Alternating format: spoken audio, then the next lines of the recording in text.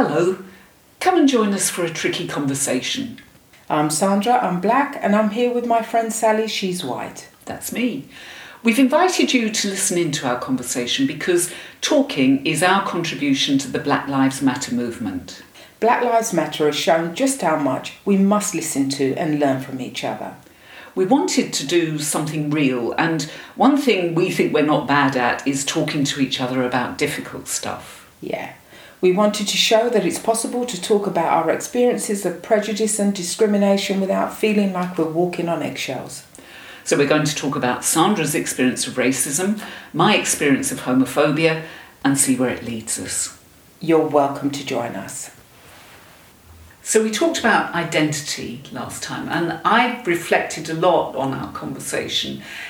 I think I was really struck by the way visibility can lead to you being stereotyped, does lead to you being stereotyped, whereas you can be erased by lack of visibility, and it's something that's just been playing on my mind since we had that conversation. How about you? What did you think about afterwards? Well, I had lots of reflections really, but I think probably the most prominent reflection for myself was thinking about my experiences from school days. And we started the conversation about how I wasn't encouraged at school to be my best self. And I just thought about how that kind of experience shaped me as a person, how it impacted on my lack of confidence, my lack of self-esteem, and just how it has influenced me throughout my life, and how detrimental those kind of experiences can be to somebody. Yeah, that sounds like a hard thing to have to deal with, to think about how the influence of those teachers at the start of your life reverberated in a bad way through your life. That's not an easy thing to deal with, is it? No, I think the reflection of it now puts it more into perspective. As a young person growing up, I kind of didn't see that. So all I was doing was what I thought was my best. Without the right encouragement, without guidance, and now looking back at it, that time, it could have been so much different. Okay, changing tack.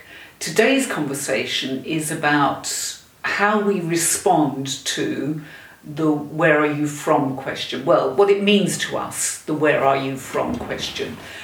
So what do you feel when that question's put to you, where are you from? Yeah, it's for me as a black woman, it's a question that I get asked frequently. And I think that sometimes when people are asking that question, they're not really asking the right question. They're not really asking you what they want to hear. So I usually think, especially when I've been asked that by a white person, what they're asking me is, where are your origins? Do you resent the question being asked? No, I don't, because I think that we're all interested in people. If you're interested in people, different your culture, where are you from, maybe a religion, and that gives us a better understanding of each other. And I think that's better than when where assumptions have started to be made about you. I know from answering that question by saying, I was born in the UK, it usually doesn't answer the question. And then, another question may be asked, so, either politeness will stop them there, or they may ask,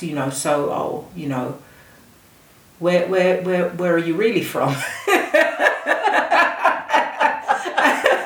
And I think before it goes there, I kind of answer it in the best way that I can, and there's no resentment about that. That's a perfectly fine question. I know that some black British people really resent the question because they feel it kind of others them. But on the other hand, I was listening to a drama written by Michaela Cole, a black British woman, and the drama has young people introducing themselves to one another, and one of these young people says to the other, "Oh, where are you from?" And he says, "Well, my dad's from Ethiopia and my mum's from Senegal." And he said, "But if you were white, I'd say I was from Barking." And I just thought that was very illustrative of the extra meanings to the question and the context of the question. And of course, I don't get asked where I'm from. But if I meet other people with a Jewish heritage, then you always ask where someone's from. You always want to know their story. You always want to know how their parents came to be here, and were they Ashkenazi or Sephardic Jews. There's a whole lot of stuff that you want to know about where people are from. So does that mean the assumption about you is that you are British English? If no one's asking you where you're from, then that is the assumption? Absolutely. So, are you okay with that assumption? Oh, yeah, it's interesting, isn't it? Because I suppose the truth about it is the assumption causes me no problems. So I can put it right and say I'm not exactly just from England, but it doesn't cause me problems that people make the assumption that I am.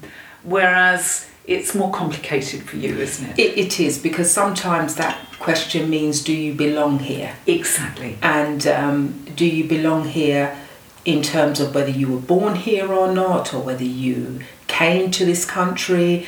And so then the answer to that will give that person, some kind of idea about where you fit.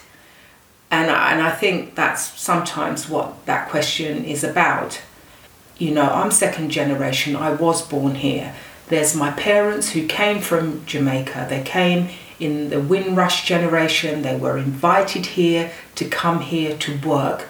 And actually, they came here on a British passport, feeling that they were welcomed and that they were British citizens. And they arrived and realised actually they weren't welcomed, and their life was made a complete misery. And the many times that they would have been told, well, if you don't like it here, why don't you go home? So sometimes that's why that question is problematic, because it's all of those things are incorporated in that one question. It is. It's a big question, isn't it? Yeah. So, because you initially said you don't mind the question, but it sounds like you might mind it. I think being, a person myself that, I find people interesting. And I think that, if I wanted to understand or know where somebody was from, because I think culture and heritage and religion and all those things are so rich, and they're what makes you who you are. It would be genuine. I genuinely want to know that for those reasons. Whether the reasons that somebody else would want to know that, who are the people that are asking you that? Are they friends? Are they acquaintances? Are they, what's the reason for the question? So it's context, really. Yeah, isn't it? it's the context. What do you think is the impact of having immigrant parents?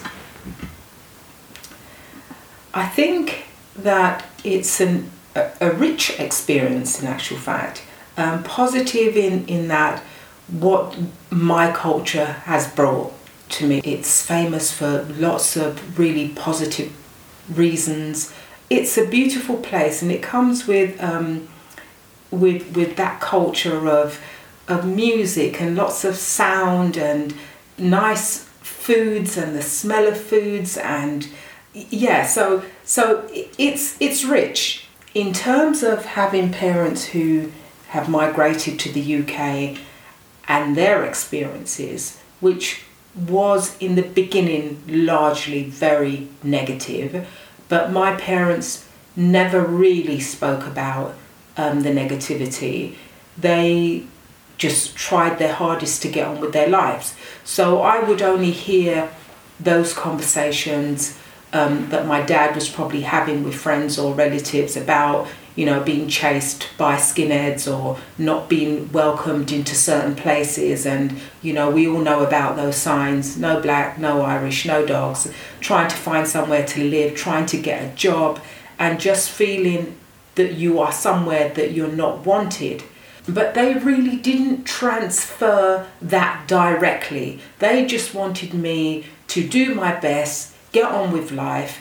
And they were both, working class people who were working very hard. My dad worked in a factory at the time. My mum did 2 jobs. She did any job that she could get to keep the family together and to be able to keep a roof over her head. Hearing you talk about your parents' really difficult experiences when they came to the UK, it made me think about my mother's experience in a way that I haven't done. So my mother was Jewish and had come from the trauma of the Holocaust, just, started her life in the UK fresh from that trauma. And she did face anti-Semitism here in the UK, but also she faced that kind of English resistance to foreigners.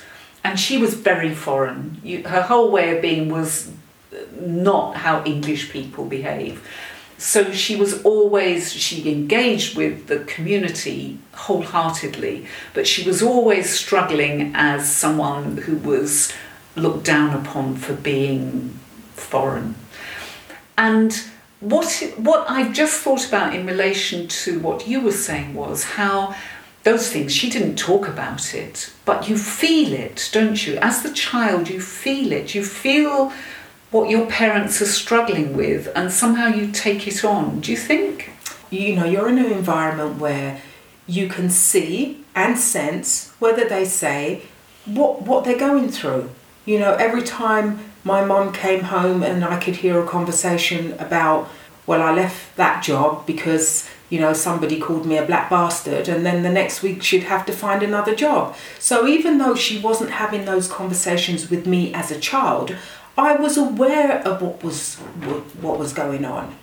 And in a way, as a child, that was just a normality. What else did I know? And not even a thought about, well, is that going to be what my life is like? Gosh, the question, where are you from, has brought us to a very significant spot, hasn't it? Yeah. And that's the spot where we leave this conversation. Join us again when we talk about being seen properly. See you soon. Bye-bye.